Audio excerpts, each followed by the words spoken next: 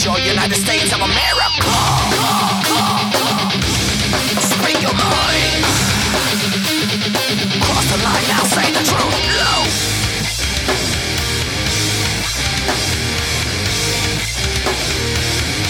Why don't you take it back?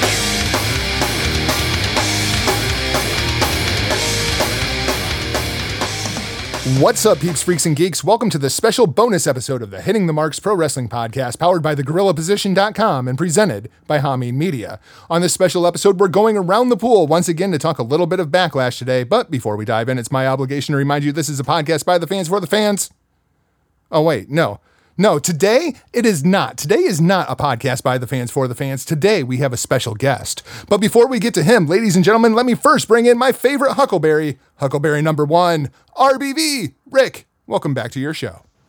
Man, it's great to be back here. We're bringing back an old gimmick of ours, the poolside booker, but we have brought in a very special guest. I cannot even stress how excited I am to have him on the show here. He is a brother of ours from over on the Hameen Media Group. He is the one, the only Mr. Strangler, Steve King. Mr. King, welcome on with us. Hey, Rick. Before we get going, I kind of have an issue. I know it's my first time on your show and everything, but, when you and I were talking privately in Facebook Messenger about coming on your show, you said that Jargo was going to forward me $250 to my PayPal account through the friends and family gimmick there. And, I kept checking it all day long, and it's still not there. So, I'm not really sure, like, what you're, is this a rib or, when I can expect that cash coming from Jargo. So, well, I think to kind of straighten that out. The confusion there is our booking fees go through onewrestling.com. So after he's a little behind the ball sometimes. So we'll have to the get check is in the mail. We'll have to get with Big Ray. We'll have to get with One Wrestling and get that all straightened out for you. All right, okay. I like how everybody's passing the heat, and somehow I didn't say a word, and all of the heat was taken off of me in one fell swoop. See, that's why we got the Strangler here. That's why we got the Strangler here. He can book these wonderful conundrums, which has become Backlash. I guess before we jump in there, Steve, could you share with our listeners? We do have a little bit of a crossover on the platforms from our listeners over on Hameen Media, but we also have another base that we reach out there, especially through our partner site, thegorillaposition.com. Could you share with them your background? You've been in this business for so long. You've worked with some great names. You've worked at some great places, and you've done a little bit of everything. Yeah, I broke into the business in 1992 under the tutelage of Killer Kowalski. And yes, I was there during the infamous time when Triple H was training, Perry Saturn, John Cronus, Gotti 2 Hottie. China came in a little bit later. And it was like a literal who's who of professional wrestling at that time. And I worked for his Killer Kowalski's independent wrestling organization called the International Wrestling Federation. And I was there for several years as a talent and did a lot of things there. In fact, I was in China's first 5 matches as a mixed tag team partner when she was breaking in before she went to New York. And she was actually, funny little thing, she was actually going to be the bridesmaid at my wedding, but she got signed about 2 months before our wedding. So that didn't end up happening. But I'm from the Boston area originally, but I've lived all over the country doing lots of wrestling stuff. My wife actually is also a retired wrestler. She wrestled for 16 years. We met at Killer Kowalski's school. And she's wrestled all over the country, all over Canada and England, and is now retired from the business, but still remains a fan like myself. And we watch lots of WWE. In fact, we just went to it was her 16th WrestleMania and my 14th WrestleMania just this past couple weeks ago, and we had a great time. And now currently, I've done a whole bunch of stuff in the business besides just wrestling. I've been a manager. I've played the music for entrances. I've collected ring gear. I've helped promote. I've run locker rooms, gorilla positions. I've executive produced internet pay-per-views. And now I'm doing a podcast on Wednesdays with the Wednesday Locker Room at hackerhameen.podbean.com on the Hameen Media Group platform with my homeboys Andrew Bello and Billy Ray Valentine, and we're having a great time doing that. We do a Raw and SmackDown review every week, and we do it Tuesday night after SmackDown is over, then it drops on Wednesday. So we've been having a great time doing that, and we're talking all things WWE and wrestling in general, the things we like, the things we don't like, the things that we thought we could see be better and things like that. And it's been a great ride so far doing that. One of these days, hang on 1 second, Rick. I'm sure that you get asked a ton of questions about your time at Killer Kowalski's school, and this show is obviously not the time for that. But one of these days, I want to just do a podcast with you about your time with Perry Saturn, because I'm pretty sure that you've got some really good Perry Saturn stories. I could tell you some stuff about Perry Saturn that would probably change your opinion of him. Actually, I'm not saying I have a high opinion of Perry Saturn. Yeah. I'm just sure that there's plenty of stories. I could write a book alone on interactions with Perry Saturn. Yeah, definitely. Rick, what were you going to say? Well, I was going to say, as Steve was running through his background there, it's so impressive. Even myself, I'm learning quite a bit. What a perfect situation, to bring him in here to lay out, how he would book Backlash and maybe put some storylines going forward. I guess before we actually jump back into the card here, Steve, what is kind of the mindset as you prepare if you're looking at an event, like and you're laying out a card or you're looking at your stories? I mean, how do you kind of get yourself like geared up in that direction? Well, if you're talking about going into something like Backlash, which is right around the corner, the thing that I would be doing is kind of actually, this sounds silly, but you're looking at a wide story arc with your largest pay-per-views of the year, and Backlash is kind of like that speed bump in going into the summer. So my stuff going into Backlash would ultimately be feeding towards SummerSlam, because that's where my focus would be, because you're doing everything, in my opinion, seasonally. You're doing WrestleMania to SummerSlam to Survivor Series to Royal Rumble, leading back into WrestleMania, and everything else in between is kind of like part of the roller coaster, if you will. So the stuff that you have going into Backlash, it does need to be built up properly, but ultimately the wider spectrum of it is everything leading in towards the end of the summer. Very good, very good.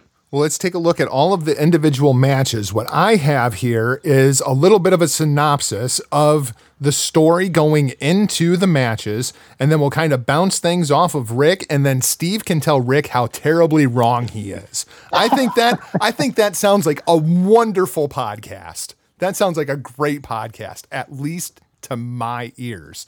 So let's start things off with probably the most perplexing match on the card, at least in my mind's eye. And that would be Braun Strowman and Bobby Lashley taking on Kevin Owens and Sami Zayn. There's not necessarily a whole lot of background to this match.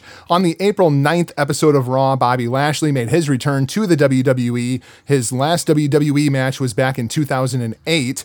Also that night, Kevin Owens and Sami Zayn appeared backstage on Raw, trying to convince Raw general manager that Kurt Angle was to hire them back.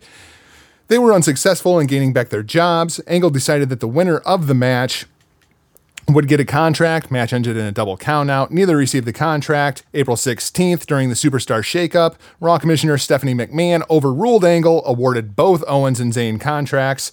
Later on, there was a 10-man tag match where they were defeated by the opposing team, which included Lashley and Braun Strowman. Then on the April 30th episode, Roman Reigns, Lashley, and Strowman defeated Jinder Mahal, Kevin Owens, and Sami Zayn in a 6-man tag team match. During the match, Strowman continuously just beating the ever-loving crap out of Kevin Owens and Sami Zayn, crashing them into barricade walls. Later on that night, the match was announced that it's going to be Lashley and Strowman versus Owens and Zayn. Now, Rick and I just did a preview episode for OneWrestling.com. Rather than your preview, Rick, how would you book this match to go down on Sunday? Well, this is an interesting matchup here. We've had some great debates over, where they should go with this, and more in particular about where the direction should be with Bobby Lashley. We feel that they really need to do something to kickstart, where they want to go with him, or just really put a spotlight on him, because he's just kind of been present up to this point. I know that I have been a big proponent of. I like to see him remain a face, as I think that he could be a great role model. Not just for the African American fan base, but just all fans in general. I think that'd be something that he would really excel at. I know the other side of the coin is turn him heel so he can maybe fall into that top heel position and be that muscle to work against a Braun Strowman or Roman Reigns. I'm kind of at this point. I think I want to go somewhere in the middle. I would have Braun and Lashley go over. Post-match, I think it's just you start a slow burn where Maybe they shake hands. Lashley isn't so quick to release the grip, or maybe he even grabs the microphone and says, "You know what? I didn't come here really to be friends with everyone. I didn't come here to work in a tag, in the tag division. I want the top singles competition. Braun Strowman, I'm turning my attentions towards you. I want you in a match." Steve, tell him how wrong he is. Well, I think with wrestling, it's just also a matter of what you particularly like. I don't know if what he says is wrong or right, but it is a way to get to where they want probably end up going is with Strowman versus Lashley. But to me, to do that, I would actually get Owens and Zayn over on top of them through some sort of miscommunication between the two giants. That way, because Owens and Zayn have been kind of like the battering rams lately. And if you need to keep them as effective heels, you kind of have to get them some cheap wins. So I think I would have them over, but I would certainly not clean by any stretch of the imagination.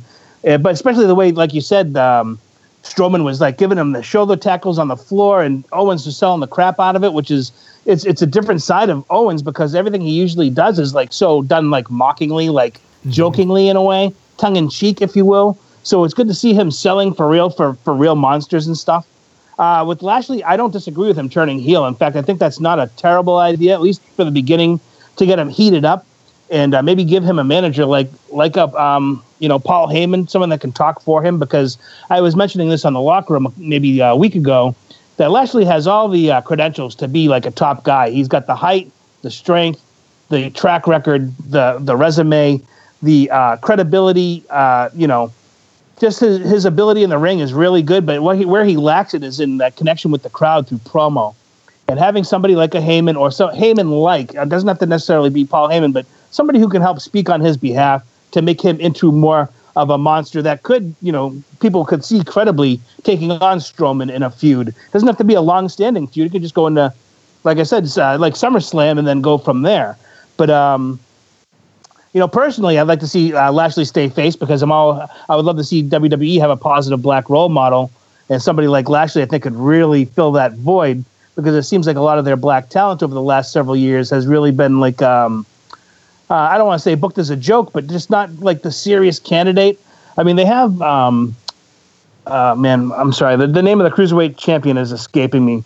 He's booked seriously, but Cedric Alexander. Cedric Alexander, but it's not in a role that people will see week to week because it's kind of buried into the show. It's not like a focus point. So I think how I would book that is Owens and Zayn going over. Lashley and Strowman maybe having a little heat out of that because whoever ends up doing the job, and then there's a little bit of heat between them and seeing those two kind of go off into their own business. And that leaves Owens and Zayn strong in the kind of the tag division to kind of keep their credibility going forward. Do you like Braun Strowman as the babyface, the lead babyface of Monday Night Raw? I don't mind him being a babyface so long as it's not the happy-go-lucky teddy bear babyface. I think he can still be aggressive and still be a babyface. It's just that, like, Hameen and I had talked about this for forever. Like, back over at Christmas time when he was doing that elf skit online and dressing up as an elf and doing all this, ha-ha kind of stuff, it really kind of hurt his credibility because he was in such a hot point at that time. He was still kind of new. And to see him kind of break that character of that, that concrete wall of a man kind of doing that, clicking his heels, walking down the street kind of, I think took the wind out of his sails a little bit. But I do think that he can still remain credible as a babyface so long as he sticks to what would work for him, and that's to just remain dominant. You need to have him in that role. And the way you get over on him is like a heel is cheap. They go to something that's vulnerable on a big guy. His eyes, his ears. You can work subtly to get the guy down, and then work it from there and let him build back up. Using ultimately his brute strength as his comeback. See, this is why we bring in the experts, ladies and gentlemen. It's way better than my opinions of what I would do. I'd come up with something probably like dick and fart jokes. Let's look at Big Cass and Daniel Bryan. Speaking of dick and fart jokes, on the April 17th episode of SmackDown, Big Cass made his return from injury, aiding Shinsuke Nakamura in attacking AJ Styles and Daniel Bryan during a match in which the two were teaming together. The following week, a Miz TV segment with special guest Daniel Bryan was advertised, although Bryan never came out. It was later revealed that Cass had attacked him backstage and in turn taken his place on Miz TV. Later on that night, as Bryan exited the trainer's room after medical evaluation, Bryan announced that SmackDown General Manager Paige scheduled a match between the two for Backlash. At the Greatest Royal Rumble, Cass eliminated Bryan from the Greatest Royal Rumble match after Bryan had broken the record for the longest time spent in a Royal Rumble match. That's basically the creative going into it. Steve, what would you do with this match? Well, they did the right thing by having Cass be the guy that eliminates Bryan if they're going to moving forward with the angle. That makes a lot of sense. And Bryan had already broken the record in the Royal Rumble to have the longest time in there, which was great. And man, did he look tender afterwards with those chops to the chest from Roddy Strong, man. I mean, talk about a welcome back to the ring. That's got to definitely be a wake-up call to make you think maybe that GM job wasn't so bad after all, especially if you're talking pretty similar paychecks. I would take the talking role over the taking bumps and chops in the throat any day of the week. But my biggest issue with this angle, and I don't know how you guys feel about this, but I know Cass just came back after injury and he's been gone for months. But every time I see him, I'm thinking Enzo Amore. Whenever I see Big Cass, I immediately think Enzo Amore. And it makes me think like Cass is less without Enzo, because Enzo, in my opinion, was not just the mouthpiece. He was the personality of that team. And Cass is a little flat without Enzo around, or at least something else happening. Just him by himself is missing that charisma factor. Especially, I mean, you're talking about going in the ring with a guy like Daniel Bryan, who like literally eats charisma for breakfast. And like, talk about like a guy who's 5'9" is going to overshadow a guy who's 7 feet tall. I mean, that's kind of wonky booking, if you ask me. So like Cass needs a little extra something in here. And in my opinion, like it's still their first match going into this pay-per-view together one-on-one. So it's not like you can really add like a gimmick to the match to kind of, like Cass doesn't need the, I'm not sure how to word it, but the match needs like a gimmick to it, like some sort of something like a false count anywhere or something that helps cloak the lack of personality that Cass is putting out there. Because let's face it, the promo of you're short and I'm tall, which means I'm better than you, really, that's really not such great business. How much is he going to do that with every person that he wrestles for the next 5 years? Because let's face it, he's going to be taller than 95% of the people he wrestles, unless Shaquille O'Neal comes out of retirement and kind of wants to go eye to eye with Cass. So, like, where do you go with that? I need more meat on the bone to kind of think that Cass is a credible, opponent for Bryan. Because, I mean, everybody kind of knows how wrestling works nowadays. I don't think anybody sees Daniel Bryan like losing this match. If so, I guess you could always say, like they said, he was on the shelf again because of a chest infection or a possible chest infection. That could just be them working an angle into the match to help get Cass over on Bryan, where people will believe, well, they took advantage of a sick Daniel Bryan, which in long run doesn't really help Cass because it took a 7 foot tall guy to beat a 5'8" guy who's sick. So like I don't really see anything other than Daniel Bryan going forward with this. So if that's the case, where does that leave Cass, who just came back from injury? So I don't know if this was great booking going into it, having these guys do a one-on-one. Personally, I don't think this is going to be a one-off match, which is why on our prediction show, I actually predicted that Big Cass is going to win this match with Bryan coming out in the end. Rick, how would you book this match? Steve laying out some great points there. I want to bring up, some other interactions between those two. We've had Big Cass attack Daniel Bryan from behind. Daniel Bryan, he was sure to make point of that. I don't know why a 7 foot giant attacks anyone from behind. We also know that last week they were teasing that Daniel Bryan, he wasn't cleared for SmackDown on Tuesday, so he might not be cleared for this match. I would go maybe the route of, he's just barely cleared. They're strongly suggesting that he does not participate in the match, but it's Daniel Bryan, the ultimate underdog. He's got the biggest heart. I'd have him make his entrance. I would have him come out first, and I would have Cass attack right from the entrance. I'm not even going to have the match happen. Cass is just that's a great idea. That's a great down idea on him. Maybe we get a table spot, something like that. We'll get the officials out, and then this kind of gives you some room moving forward where you can prolong this program between these two. You can still give him a good 5-minute clip of him beating down Daniel Bryan before the match, gets thrown out, so they can still get some time on doing that kind of stuff and just having Cass just bully the crap out of Bryan. So that's a really good point. That's the way it should go. That's perfectly booked right there. Especially if you're looking to get maybe 2 or 3 out of that. What's going on? Now, Steve, I don't know if you know the gimmick. See, the gimmick is what's that? you're right and Rick is wrong. Whatever Rick says is wrong. We see that's 2 matches in a row that we have agreed with Rick, and that's you're killing my heat, man. You're killing my. Do you think you can maybe take that out in editing, and I'll put some heat on it right now? Yeah, I guess I can.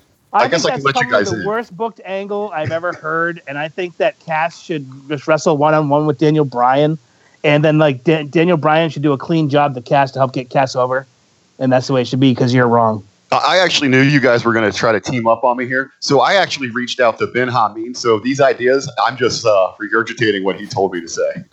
That's okay. I've been in the business longer than Ben Hameen, so I'm going to say that I'm more right than he is. So.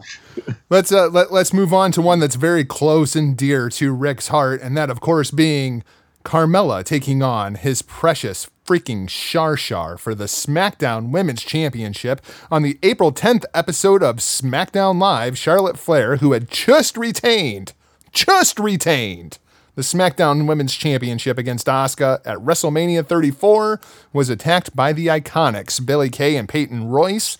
Carmella then took advantage of the opportunity and cashed in her Money in the Bank to win the championship. On April 24th, the rematch was scheduled for Backlash. Rick, any chance that your precious Shar can come out on top here? Well, I'm going to say, if I've got the book, yeah, she's going over. Then I also would insert her into the WWE Championship match and give her that title as well. but in all seriousness, this isn't the right time for the title swap. Carmella is a transition champion, but they're still trying to align some other key factors here. Where we're going to go with Asuka. What do we have going on with Becky Lynch? Those are your true talents in the division. I think this one, you kind of have to book it kind of as a crazy roller coaster. I mean, you have to get like the Iconics involved. Maybe you have Asuka and Becky also involved here.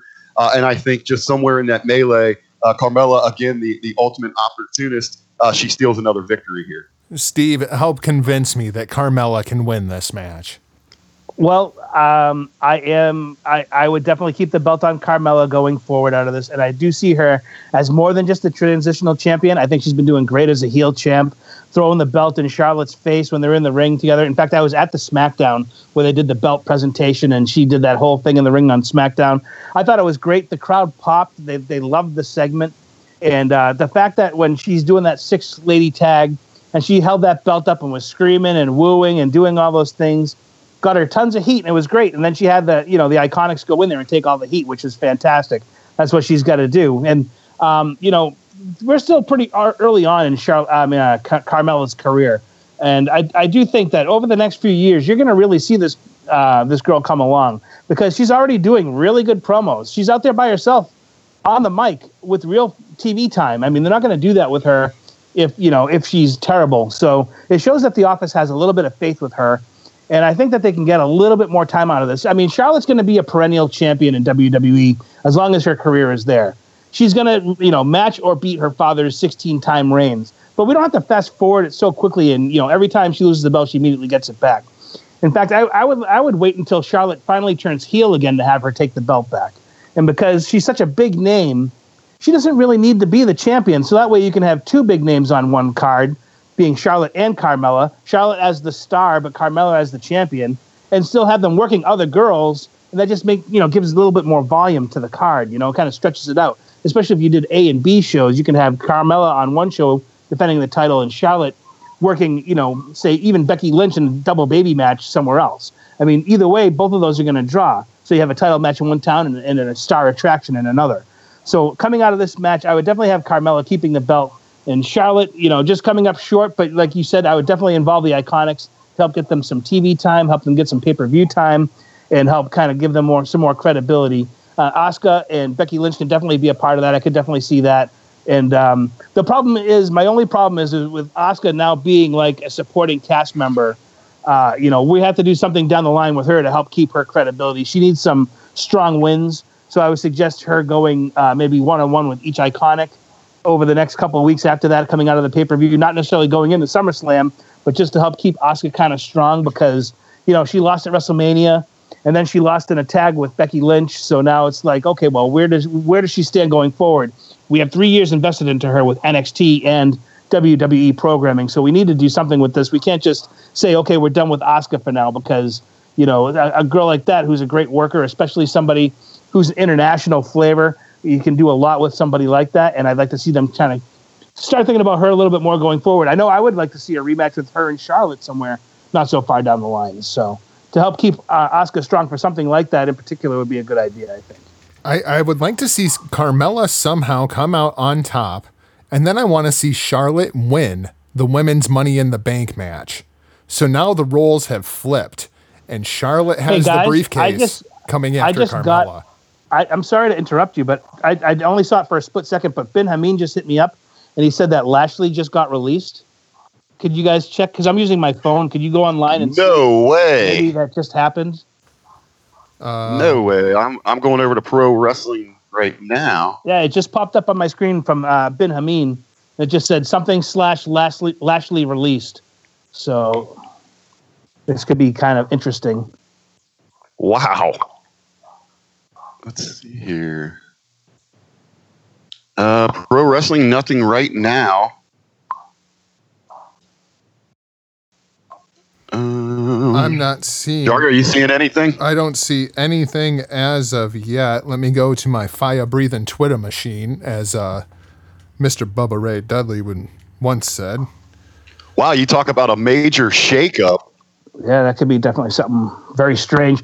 And then you'd have to fix that tag with Lashley and Strowman against Owens and Zayn. You have to have somebody stand in for Lashley now. Wow, I was going to say,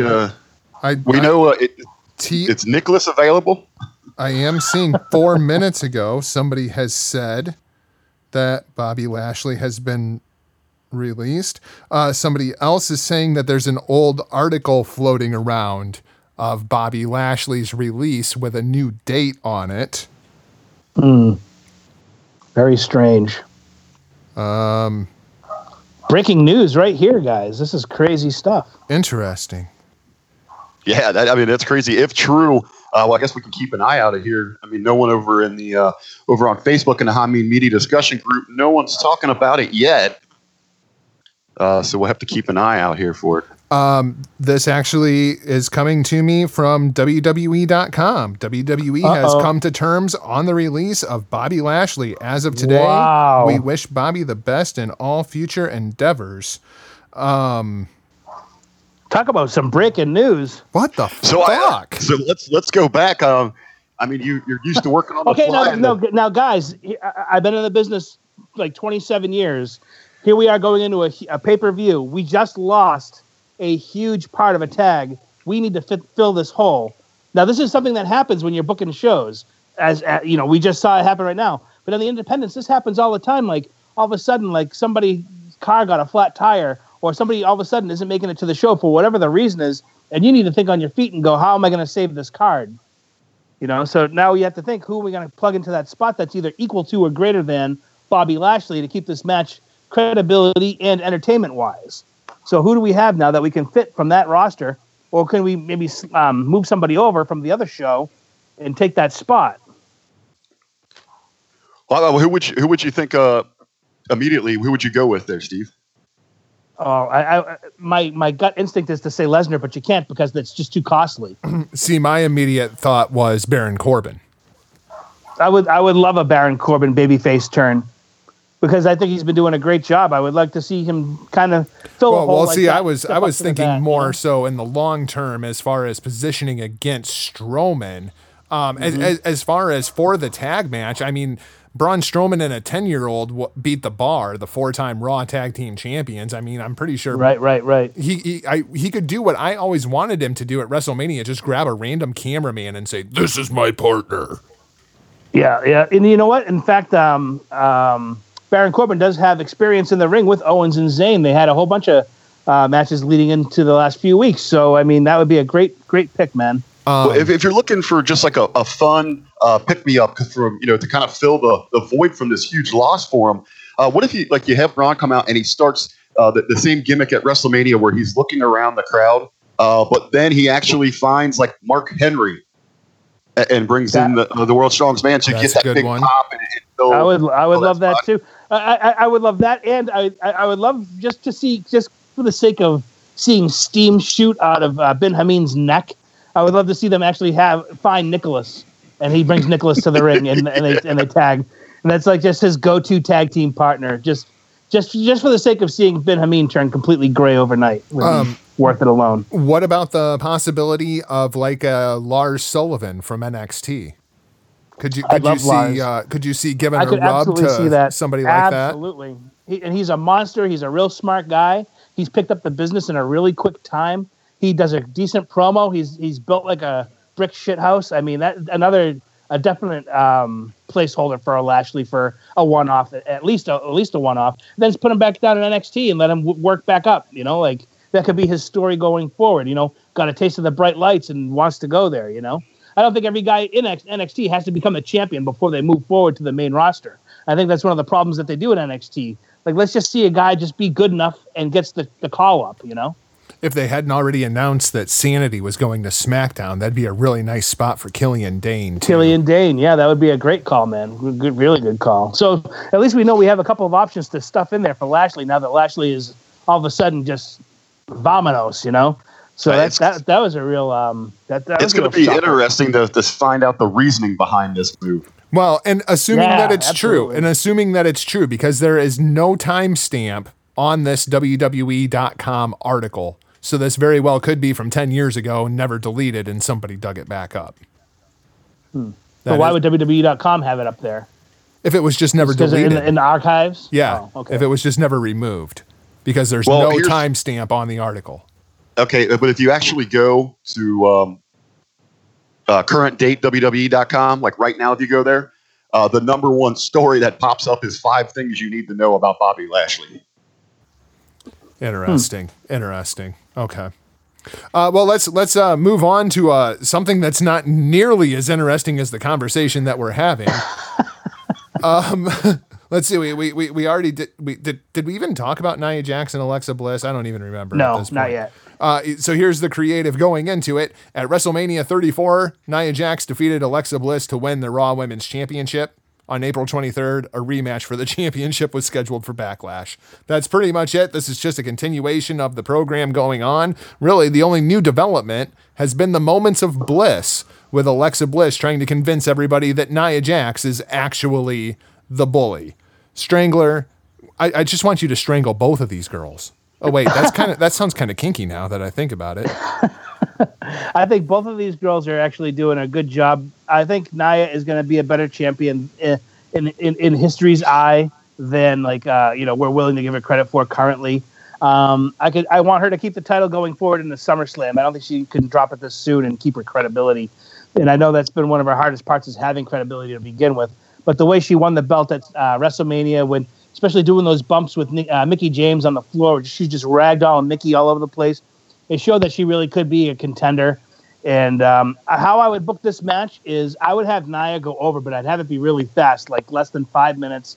And I'd have Bliss feign an injury where she comes out the next night and she's in a sling or she has her leg in a brace, saying that Nia, purposely hurt her, trying to end her career. And she can petition to have Nia suspended and put the title up or give her the title before she goes into, lawsuit territory or whatever the case may be. Putting Nia still in that bully category, because I don't think the story is done being told yet. I think there's more to be had in this scenario. But while they're doing it, I think Nia should still be positioned as the babyface, big girl champion.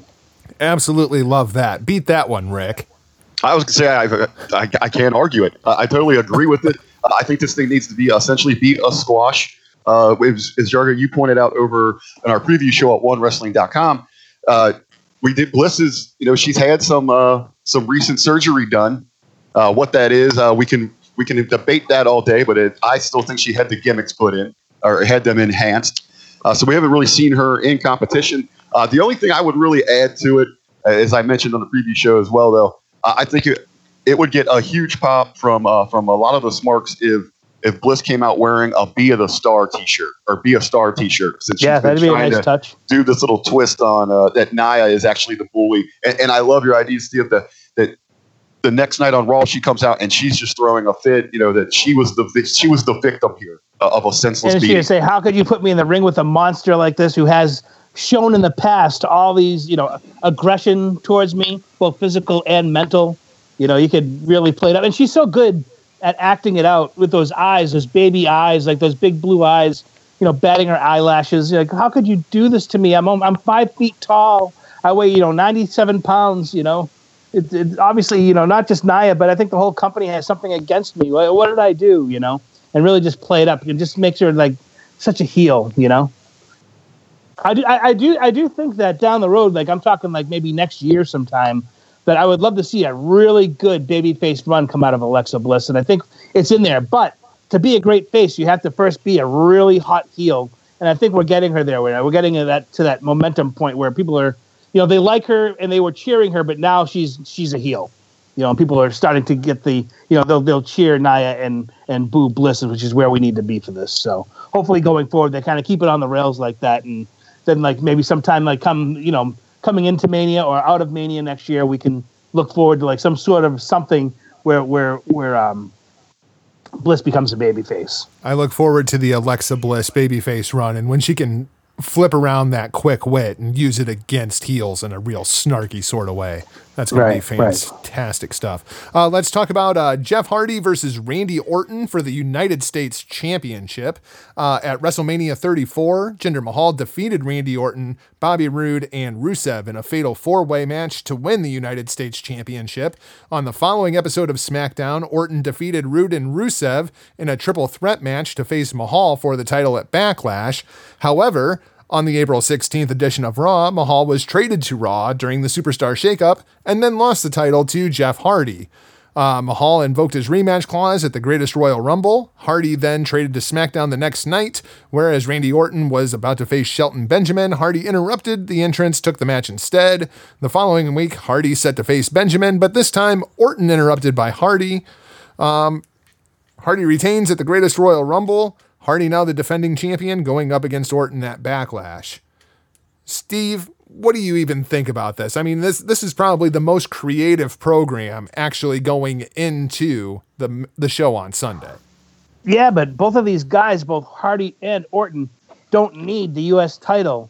This should have been more between Rusev and Jinder Mahal than Hardy and Orton, because they've been around. Like we were saying on the Wednesday locker room, like we were watching Hardy versus Orton versus Shelton, and then there was one other guy, and it was like, this is wrestling from 2008. We're like really watching something from literally 10 years ago. So I'm not sure how much it helps the U.S. title. I don't think it needs that. I think that the U.S. title is for guys who need to get that, their foot in the door somewhere and really get some important wins. That's why I would have loved to have seen it between Rusev and Jinder. I think they could have used it way more than Hardy and Orton. But the match itself will be really entertaining. I mean, both of these guys can pull some serious time. In fact, like when we're looking at all the matches so far on the card, this looks like it could be the match that really pulls it could easily pull an 18 to 20 minute spot on the card for sure. And like literally, I don't think it would matter who goes over. It's still going to be a pretty decent match. Like I guess coming out of this, I would have Hardy over with the belt. Rick, what do you think? Yeah, it's, there's a number of ways to come at this one, because you do have Benjamin involved. But as I look at this card, we've got shenanigans in maybe a few other spots. So this really isn't the right spot for it. So I would just have a straight up classic match between these two. Let them go out there and show, why they continue to be two of the top performers in the world. And I would have Hardy just take a clean victory here. Wow. Wow, both of you guys going clean on this one. I got to admit, I'm a little surprised.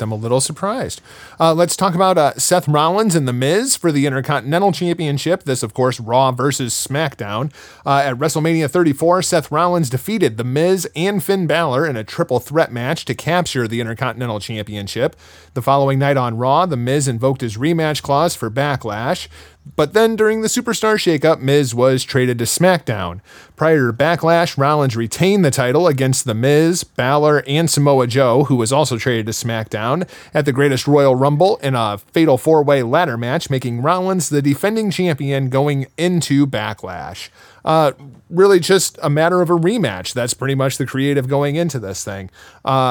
Rick, how do you see this thing going out? You still going with your Ohio versus everything? Well, I'm gonna have to actually go against Miz here, but I want to make mention of something that Big Ray had brought to our attention over on our preview show. This is a dual branded pay-per-view, so the Miztourage is going to be in the building. I would love to see them. Maybe they come out and try to help Miz, but it just ultimately backfires, which gives Rollins the win. I think if anything, the match itself is going to be great. These guys work well together, but I think the memorable moment would be more somewhere trying to incorporate the Miztourage into this. I love the Miztourage costing the Miz this match, and then the Miz kicks the Miztourage to the curb. Strangler, what do you think about it? I completely forgot that the Miztourage would be there, so that's brilliant to have them involved in it. They have to, because they've been struggling without the Miz since he left that show, and they're trying to find their place. So this would be a great spot for them. But I have to tell you guys, I'm the biggest Miz fan, and I want him to tie that 9-time championship with Chris Jericho, because when I see the Intercontinental belt for the last 10 years, I think of the Miz and what he's done for that title, and there aren't too many better heels right now in the company than the Miz, because he's the one guy that people can go, yeah, that guy, he's the jerk on the show, and he's so arrogant. But the only thing is like since his baby daughter was born, he's been kind of baby facing his promos a little, because he's doing it for his daughter. Like, how can, no matter what he does to win a match, how can you be mad at a guy that'll cheat to win for his baby daughter? Like, what kind of an asshole would boo that guy? So it's kind of tough. So I think the Miz has to kind of remain heel. He has to kind of reestablish himself as a I'll do anything kind of heel, and put it to Rollins. I do think Rollins is going to walk out with the title, but I would love if the Miz just took the belt and brought it to the other show.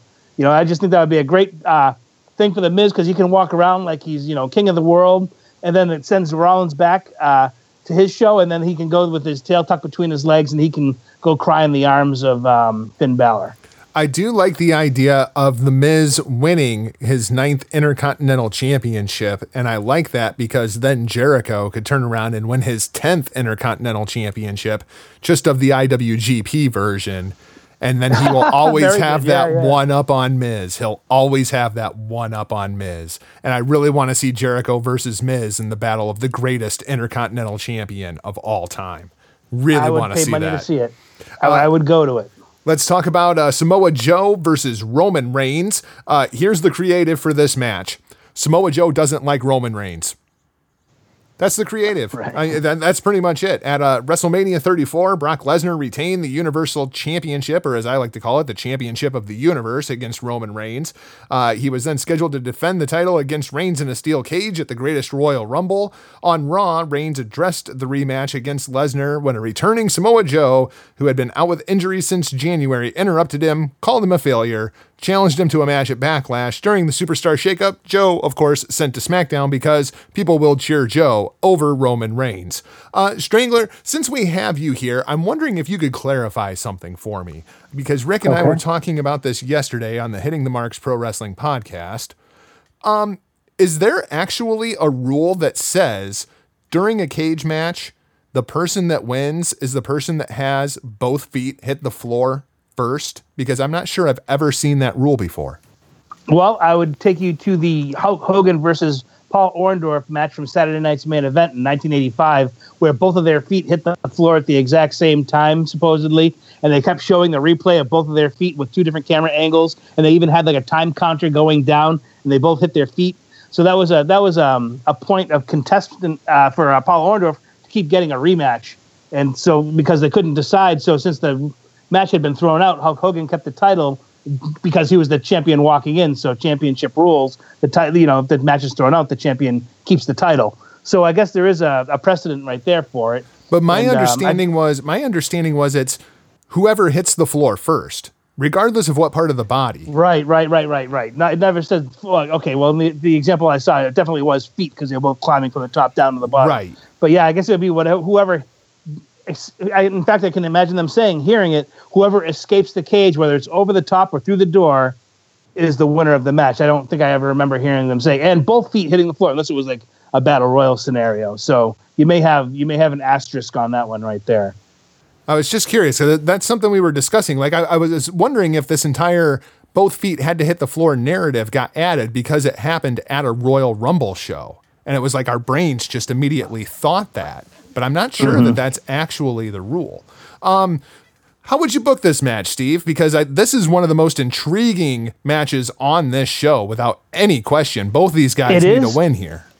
They do. They both need the win, and this is one of the things on the Wednesday locker room. We were saying we couldn't decide who would win this, but here's, I guess, I've been thinking about this match for a couple of days now, and I think I would have Samoa Joe go over for the fact that if Reigns goes over, nothing happens, nothing changes. It's just business as usual.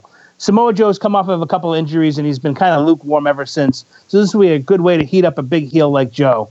The crowd kind of like wants to like Joe, but Joe still kind of puts him down and kind of, he's a big, thick heel.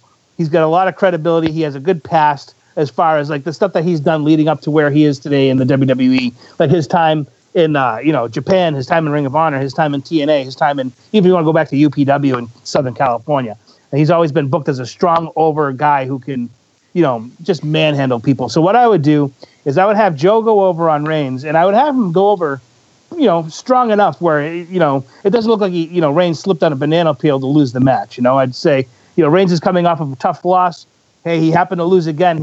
This is, Reigns maybe starting to have like some sort of psychological, like where he's not able to win anymore. Like I would put Reigns on a losing streak, and then that maybe people will start to kind of like sympathize with him a little bit more since he's been, everybody's seen him as like the guy or whatever. And he's always having win after win after win over no matter who he was in there with. And all of a sudden he has a couple losses and doesn't know how to kind of react to it. It doesn't necessarily have to turn him heel, but he gets down on himself and starts questioning himself. And I think, if you give people a little bit more personal story to that, like you see him go home with his wife and his kid and they're kind of like, saying, oh, it's okay. It'll get better, but it doesn't get better. And I think if you finally did that and slowly started to build him back up, say towards like the Royal Rumble or whatever, or even towards the next WrestleMania, I think you could slowly get people back on his side again. But he's been booked so strong for so long and has been like already known, whether he had the belt or not, as like the guy, that people are just so tired of it. So I think doing something like this could help people kind of be like, well, when he finally gets that first win after months and months of losing, might kind of, spark that little spark that he needs to get people back on his side. Huckleberry, what do you make of this thing? I was going to say, I really like that scenario, break him down and let the people build him back up. See if they can get people to rally behind him. But as for booking this thing, Jargo, I kind of like what you've been talking about the last couple of times we've talked about this match. So I'm going to kick it to you. Why don't you share with us how you would see this thing going down? Well, you had brought up the them bringing the referee into the involvement here. And so I was kind of going to play off of that scenario where the referee, once again, kind of screws Roman Reigns without screwing Roman Reigns. So you have a ref stoppage where Roman doesn't tap out, Roman doesn't get choked out, but the ref stops the match and awards the win to Samoa Joe because he does not believe that Roman can continue, even under Roman's protest. I like that idea a lot. If that were to happen, I would need to see color from Reigns again, since he just had it in WrestleMania. That way, it has the credibility on the ref saying, no, we can't do this again. He's got the gloves on. It's visual. He's already got the cut right there. All you'd have to do is like just 5 pounds of pressure to the head. Yep. It would literally just pour. So the only way I could see that happening is if he had color again. And you could believe a guy like Samoa Joe could not only do it, but would capitalize on having it had happened last month. Yep. Because he needs to get that win, and he's a hungry guy, and he needs to make that happen. So that's the only way I could support a ref stoppage at that point. I like it.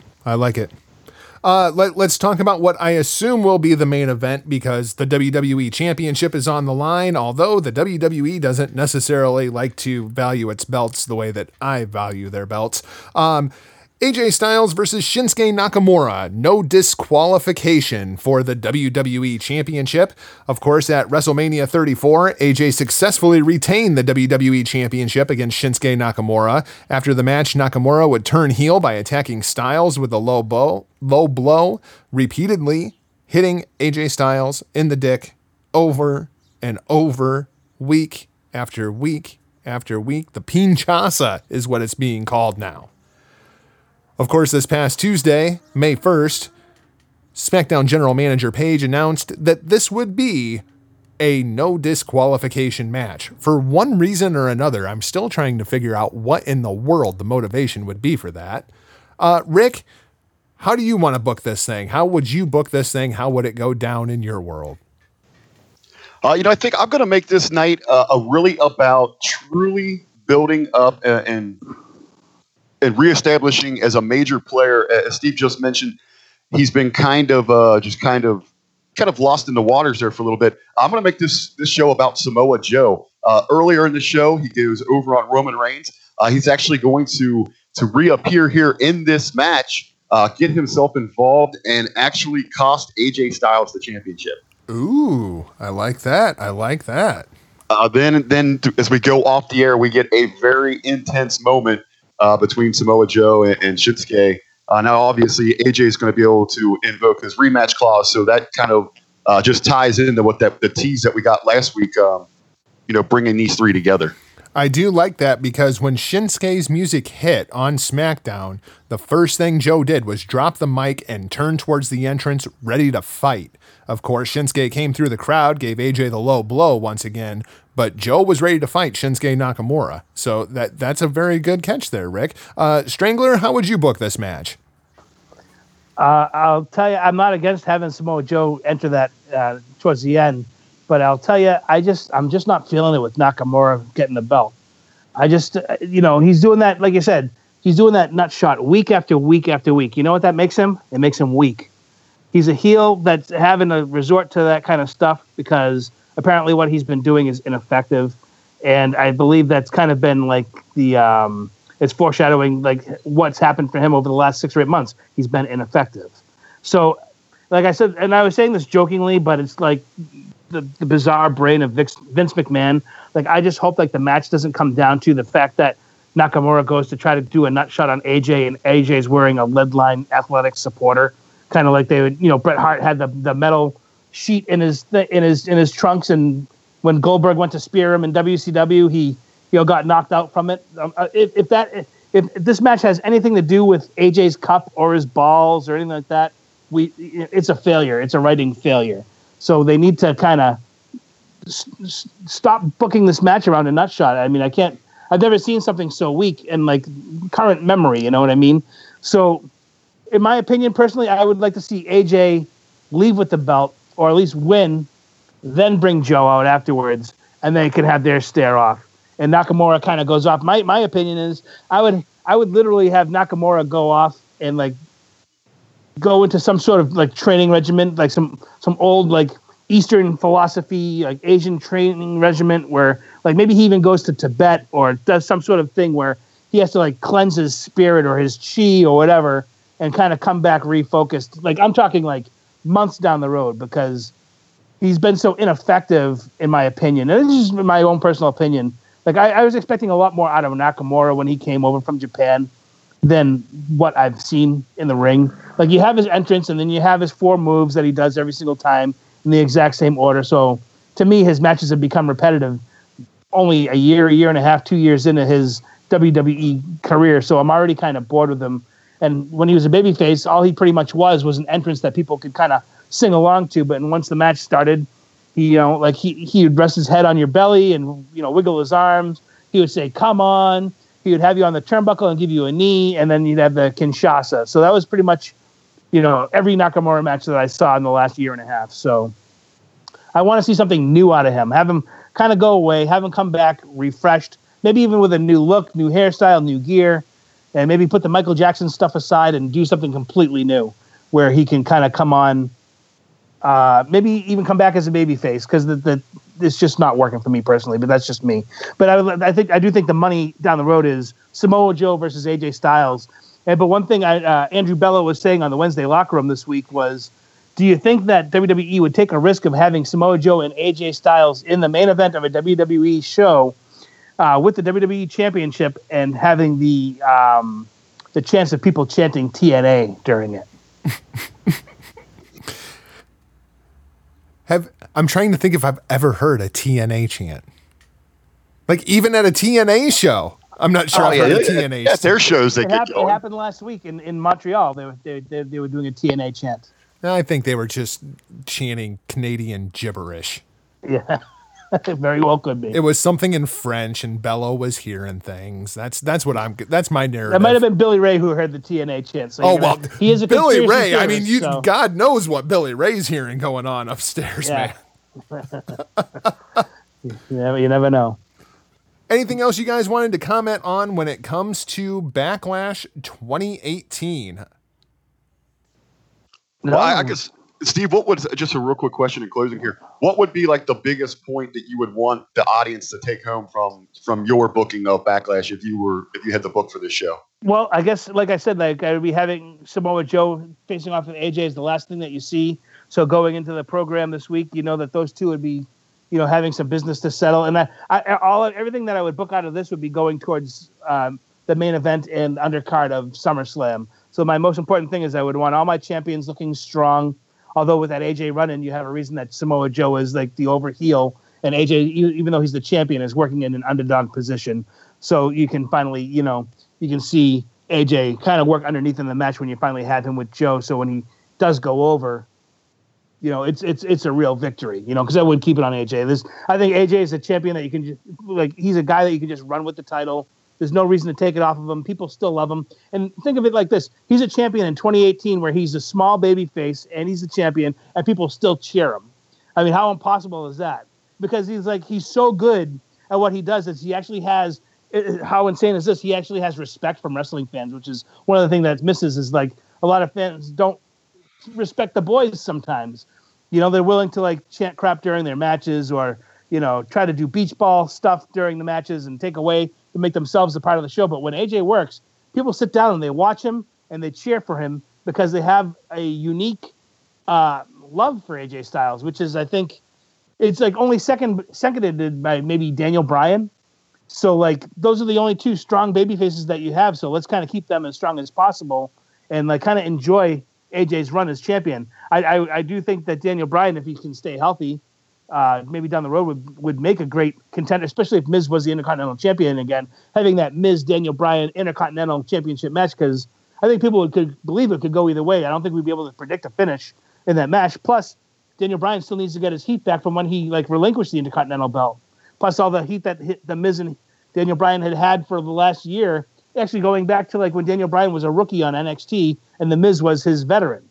You know, so there's lots of meat on the bone with the two of those guys. So I think that's what I would be kind of leaning into coming out of this would be the Miz and Daniel Bryan going into SummerSlam for that title and AJ and Samoa Joe. Then I would have a Universal title with Brock Lesnar maybe versus Strowman. And that would be like my three centerpiece matches. Everything else is pretty much garnish around that, other than maybe like having Charlotte in maybe a championship match rematch with Carmella. So that's going to wrap things up for your Backlash preview show. Of course, Rick and I will be back this Monday over at hackerhameen.podbean.com with the reporter of the people, the man with the plan, Big Ray, here to stay. He's going to come talk some Backlash with us on Monday. Until then, you can visit our friends Ryan and Michael over at thegorillaposition.com as they tell the stories of pro wrestling storytellers. Of course, you can find me across all social media platforms at NotJargo. Rick, how do the peeps, the freaks, and the geeks find you? As always, and give me a follow across all social media at The Real RBV. And I'd like to extend another welcome to anyone to head on over to Facebook, do a search for the Hameen Media Discussion Group. You want to make sure that you especially want to join us this weekend with Backlash. We're going to have the live discussion threads. We're going to have plenty of interactive conversations going on. And we also have our Pick'em Challenge to look forward to. Strangler, how do the people find you on social media? Well, before I tell them that, I just want to say thank you for having me on, guys. This has been an absolute blast, and it's great getting to know more people from the Hameen Media Group family. And I've been listening to your show on the Monday Locker Room, and you guys have been just killing it. Your last week's show about the Greatest Royal Rumble, I was talking to Hameen about it on the phone, and man, we loved every minute of the show. And you guys talked with so much passion, and you came at it, and it wasn't just opinion. You came in with some facts too to back up your opinions, and you know, I have to say, I really appreciated that. I really respected the amount of time you put into it. And you made a listener for life with me when you did that because it was just such a great show. So to anybody who hasn't checked it out yet, I'm sure they have. I think I was the only one that was kind of late to the party on that. But the Monday Locker Room is just killing it with you guys. So, kudos to you guys. And I also want to say hello to my tag team partners, Billy Ray Valentine and Andrew Bello on the Wednesday Locker Rooms. They can listen to us every Wednesday. We're doing Raw and SmackDown reviews. You can follow my partners, Andrew Bello, at Bello being Bello, and Billy Ray Valentine is at OB1 You Know Me. And you can follow me at Strangler Steve on Twitter. And if you have any questions about the business, I'd love to be there and answer them for you. You can either tweet them to me or send them in a direct message and we can get to it that way. And I just want to say thanks again for having me on the show, guys. It's been a blast, and I can't wait to do it again in the future. Strangler, thank you so much for joining us. If you're interested in Rick and I's official predictions, not necessarily how Rick would book his terrible show, you can go visit onewrestling.com or find up their YouTube at One Wrestling and find me and Rick on there giving our predictions. Once again, Monday in the locker room, hackerhameen.podbean.com. The three amigos will ride again as we break down some Backlash. For now, we're off like a prom dress. See ya! Point your fingers. Label me. I don't give a I'll be your bad guy. Stop, go!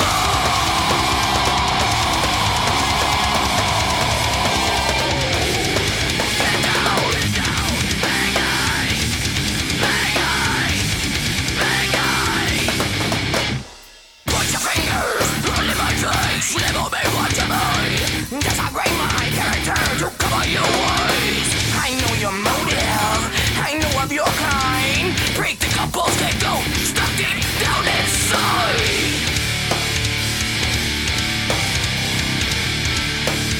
Wow, situation is a classic cliche. You'll be draping the blame on me. I smell self-righteousness. That's the bad guy. Go!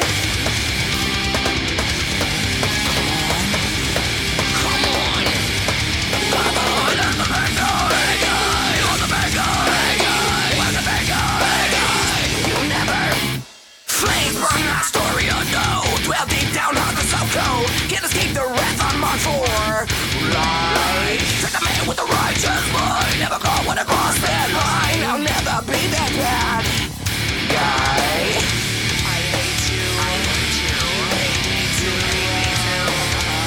Fuck you. Situation is a classic cliche. You'll be draping the blame on me. I smell self-righteousness. That's the bad guy. Go!